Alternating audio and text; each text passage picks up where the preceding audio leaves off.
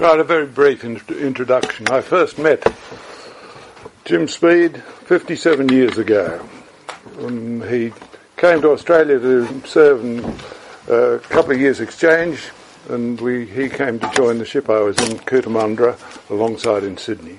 Since then I've known him first as a shipmate, second as a friend, and for the last 55 years as a brother-in-law. And it's great to see so many of his family come along tonight.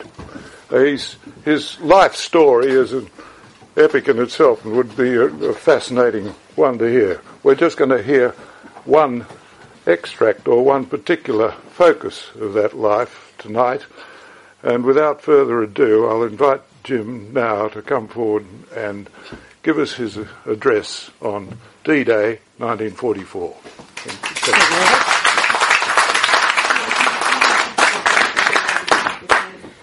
Well, thank you very much for inviting me here. It's really quite something, I think.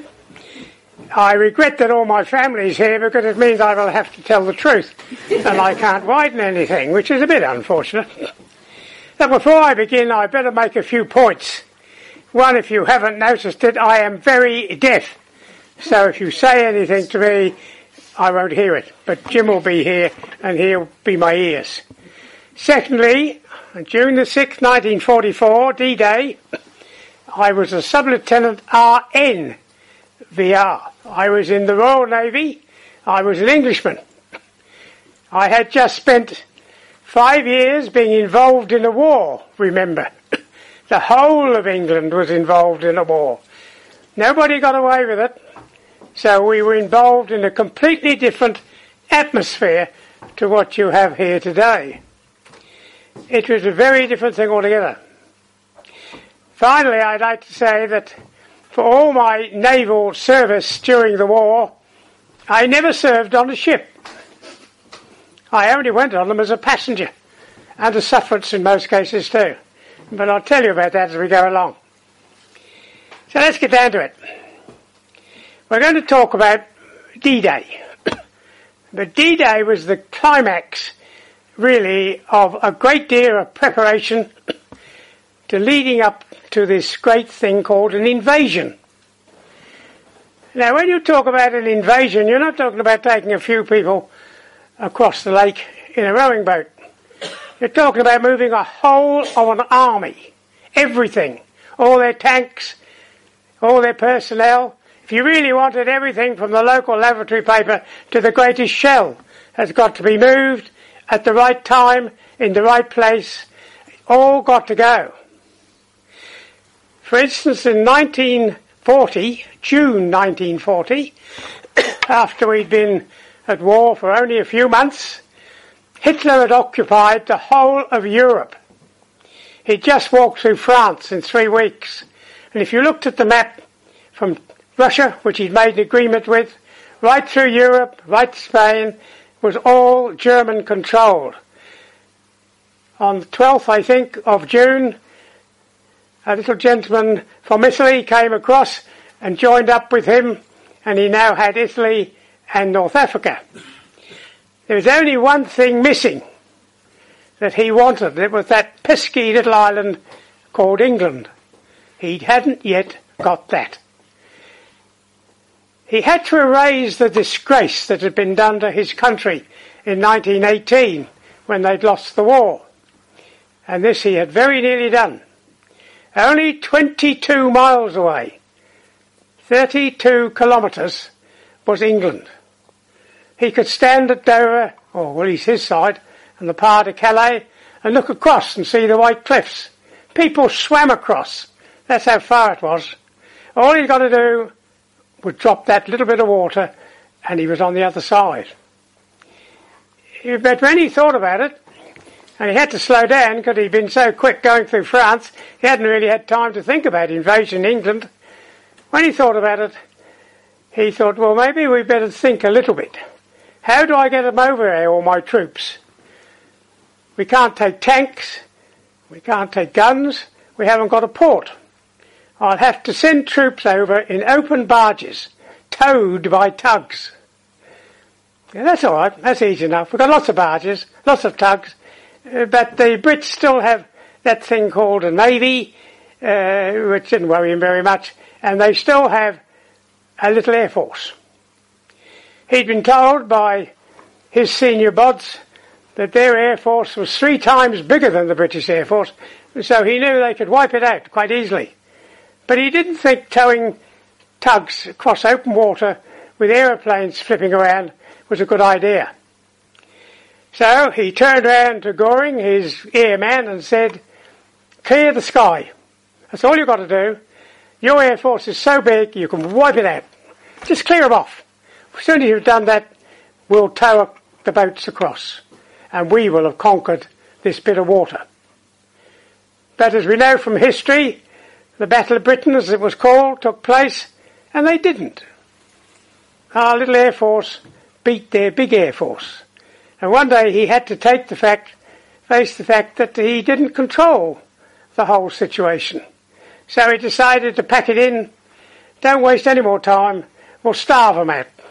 We'll sink all the ships delivering their goods, and I'll whip up there and attack Russia. Which made quite a lot of difference to a lot of people, particularly in England, who'd been sitting there waiting and inspecting an invasion. But he moved out. He didn't make it. Before he went, though, he said one day, unless England gives in, they'll want to try to fight us and beat us, and they will have to do that over here. They will have to come across that stretch of water. And that's what we're talking about. It's not a big stretch of water, as I said. 22 miles, about 32 kilometres. If you're a good swimmer, do it without any trouble, said he. I nearly did, but not quite. So we look at it quite sensibly. Look at England. The boss in charge of England, old Churchill, he thought to himself, one day we're going to beat them. One day we're going to go over.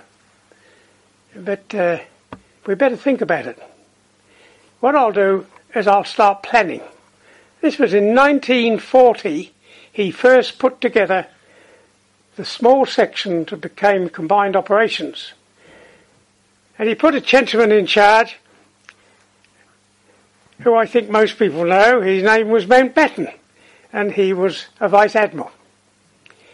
And Vice Admiral Mountbatten took over the job of planning for the invasion of Europe. And he looked at it, he was a sailor, and he thought to himself, the sea, how do I get all these gentlemen across to the other side? A whole army. In the end, they took 2 armies. It's going to take hundreds of ships.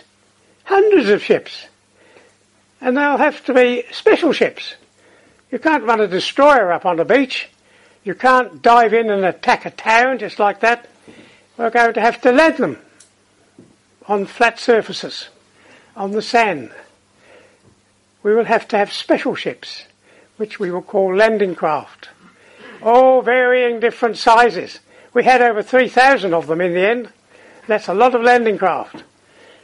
And he thought to himself, being a sailor, if ships don't really control themselves, you've got to have crews. Where do I get all the crews from? And the crews need officers. Where do I get all the officers from? This is a very important point, I might tell you. Where do the officers come from?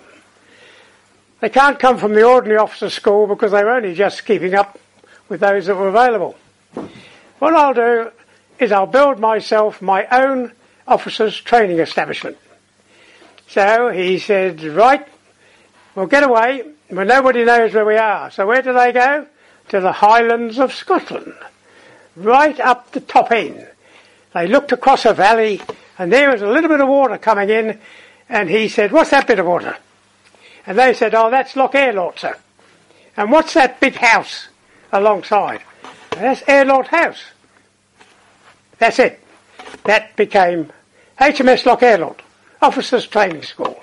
And where do we get people to come there?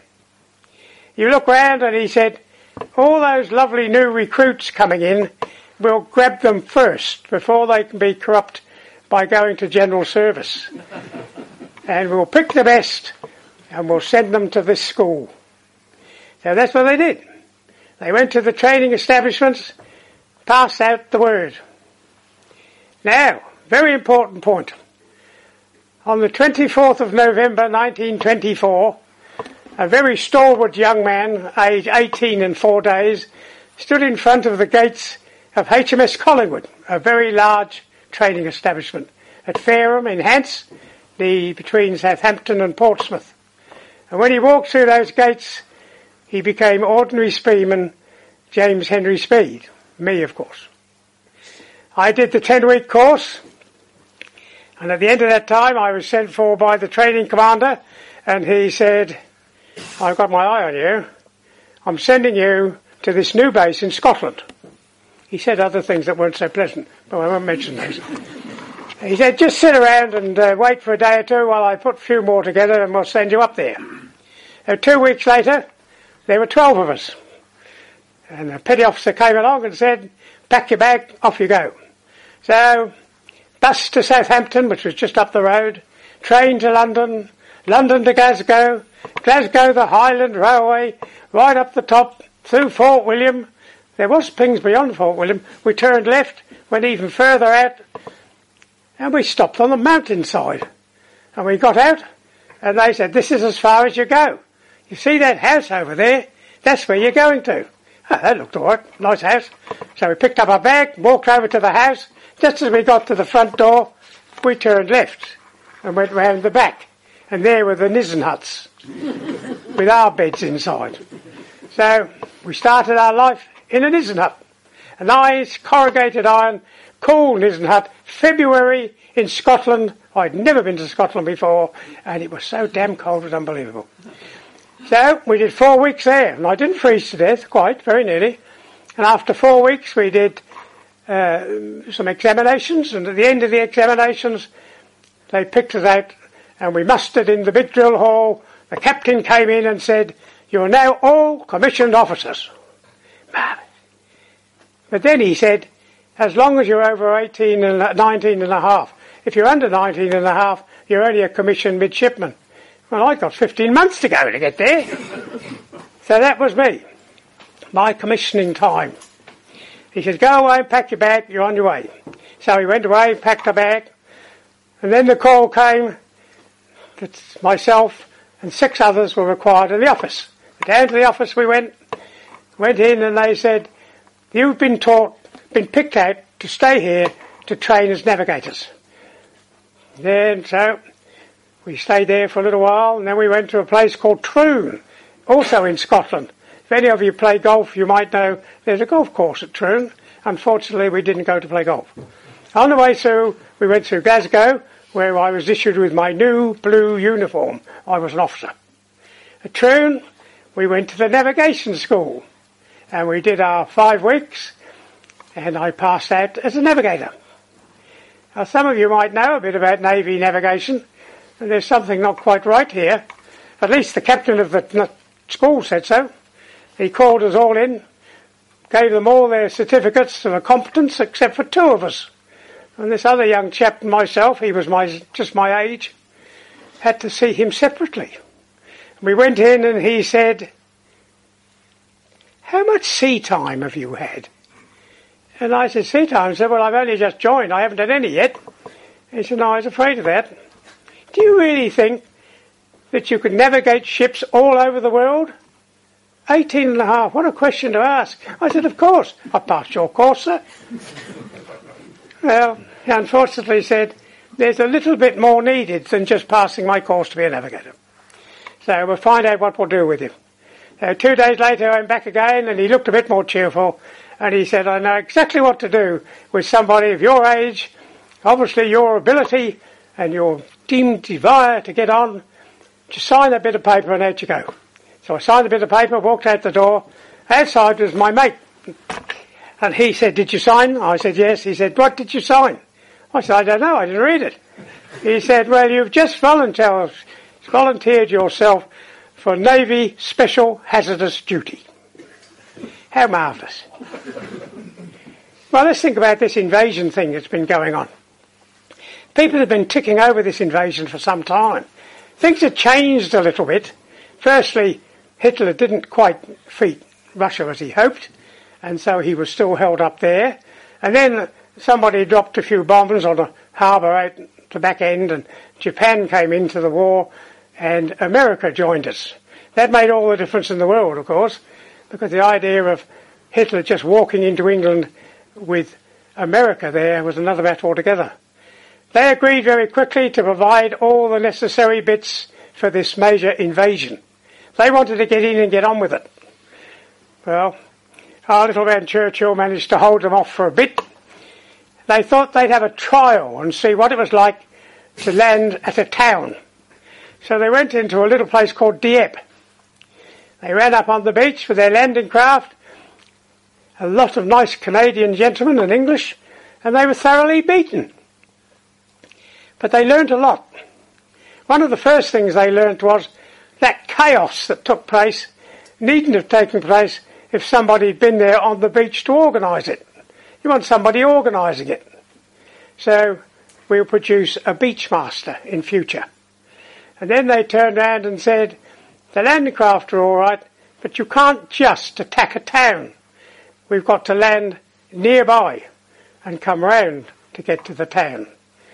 So when they started really thinking about this landing, where were they going to go? I mean, they could go across the part of Calais. It was only 22 miles across. But Hitler thought that's just what they were going to do. In fact, he thought that right up until 2 days after the invasion had taken place. They managed to convince him it was there. That's where we were going to go. But in actual fact, we went somewhere else. We found this little bit of land, which I've marked up here. That lovely little bit there. Nice bay, good hard sand, nice flat area behind, mainly all bog, but you could put airfields on it if you had to, and was close enough for British aircraft to be over the top. So having decided that's where we were going to go, the other thing they'd always said was, you need a port. You're not going to capture the port, but you've got to have one very close by so that you can take it over quickly to unload all your tanks and stores. But that doesn't have a port. You can't get down to Cairn by sea unless you go down that very small line of water. But the British, being the British, had thought this one out. They said, we'll build our own port and take it with us. We'll tow it there. And they did. They built a huge sections of slabs of concrete, bigger than you've ever seen. I've got drawings of them in one of these books. They're absolutely immense. And they towed them out there, and they sunk them into line as a breakwater, and then they ran their line out, and they produced the Mulberry Harbour, after we'd been there about 3 days. I have marked it on this one here. Here it is. Mulberry Harbour. It's Mulberry Harbour B. There was a Mulberry Harbour A, but I don't want to shame the Americans, so we won't discuss Mulberry Harbour A. So that's where they decided to go. Now, I won't go into all the secrecy that went involved with it, keeping it out of the idea of the Germans that that's where we were going to land, and not up at the part of Calais, but eventually we got away with it, and we landed nicely on the spot. The Germans brought over one of their nice little generals. He came over, Mr. Rommel. He was a top-line man, and he took over the defence. And Rommel looked at the map and he said, they're never going to land there, the part of Calais, they'd be idiots. They'll land down here, in Normandy. That's the obvious place. I know there's no town there, but I'm sure they'll find a way around that. And what's more, they'll land either in May or on the 5th, 6th and 7th of June, which we did. They managed to hold the Americans off. Americans were very, very keen to get going. They wanted to land at about 4 places at once, the idea being you divide up the German defence and they don't know what's going on. But Montgomery got the job of being in charge of the assault, and he said, no, all in one place, that's going to be us. And so that's how it all went. Now we'll go back to the old Jim Speed at this school of his. He marched out of the school, once more, crossed the Clyde, up to the mountains again to alongside another naval base. Only this one was an ex-hotel. It was a very nice hotel, and we were allowed to move inside. There was only one problem. All the men were wearing khaki. And there was a Navy flag flying, it was lovely, except for their hats. They had Navy hats, Navy rank, all the rest was khaki. And one or two of them had funny flashes on their arm. They had the Combined Operations flash, and they had this funny little flash. I've got one here. There it is. It's got RN Commando written on it. I became a commando. We were told very early we weren't going to be trained as Marine commandos and Army commandos, as attack personnel, although we would learn and did enough to defend ourselves. Your job was to land well on the time, right on HR, and help the soldiers going ashore. That distance between the ship and the dry land was a very important piece. Rommel, in his statement, said, we have to beat them in the water. If we can stop them getting firmly ashore, we will win. So it was important. They'd learnt that soldiers don't swim. They don't like the sea water very much, and they get afraid. And if they trip or do anything unusual, which was quite easy coming off a landing craft, then they're in trouble.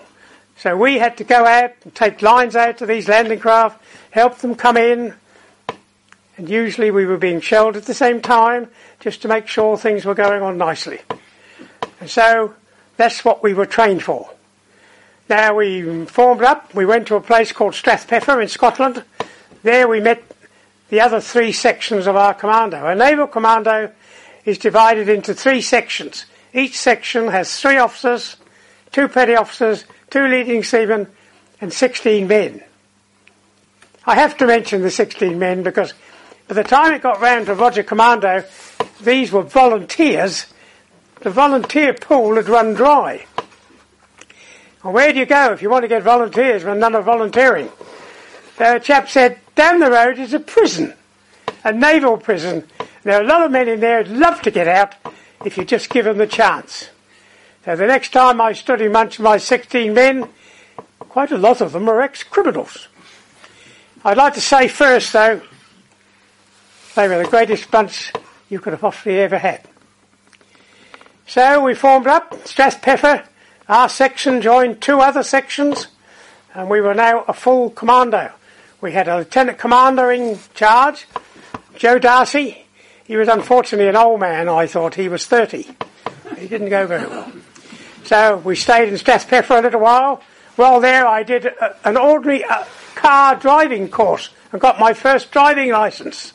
Very few young men had a driving licence. There were no cars to drive and no petrol to learn to drive with. And we were going to get a vehicle. So I became a driver. I also did other things, underwater diving and all sorts of bits and pieces.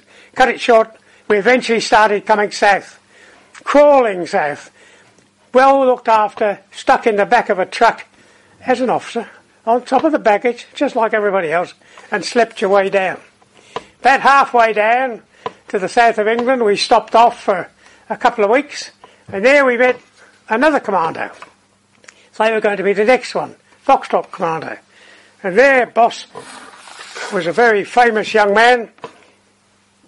He'd been involved in landings for a long time. His name was Gurditz, Lieutenant Commander Gurditz. If you're a Navy man, you might have met him. He was still in the Navy when he retired as a Rear Admiral, DSC and Bar. Gurditz. He was a very tough young man. Anyway, we won't go on to him. I met him again later on. But we met up with them. They were going to be in the next beach. And we all came on south, right down to the south of Portsmouth. You couldn't go much further unless you're going to swim. And there we were. A place called Cowplain Woods. We stayed in Cowplain Woods for a while. We did 2 trial runs, up the coast on ships. And then we were all ready to go. We had numerous briefings. We never ever got told really where we were going. none of the maps we saw had names on them, which made it a bit difficult. And one day my boss sent for me and said, they've made a decision. They're going to send frogmen in before 8 hour to clear the obstacles. I will add, in a lot of these books, it says they went in with the first Royal Marines. There were no Royal Marines on my beach, and they went in before 8 hour to clear the obstacles so that the early landing craft could get in with less trouble. And then they said, rightio, there are obstacles under the water. How does the coxswain of a landing craft know that those obstacles have been cleared? No problem. We'll send a little party in at the same time as the frogmen. They can land on the beach and put up signs to show where the frogmen are working. This is factual, I might tell you. And so, in the long run, that became me. I and an able seaman were detailed off. We were moved out. We joined up with some more young men, another 2, who became what were known as the official underwater clearance marking party, and 5 or 6 divers. There were more divers coming from other ships, and off it went. We eventually went to the south down hills, from there down to Victoria Barracks in Portsmouth, right on the seafront. Not that we were allowed to do much, but look out the window. This was about the 1st of June. It was pouring with rain, blowing a gale, midsummer. We were due originally to go on board on the 4th of June. But on the 3rd of June, the weather was so bad that Eisenhower, who was in command overall, put it off for a day on the hope that things would change, and they did. We woke up on the morning of the 5th. It was quite a nice morning. We got all our bits together and marched smartly down South Parade. Well, we went down South Parade.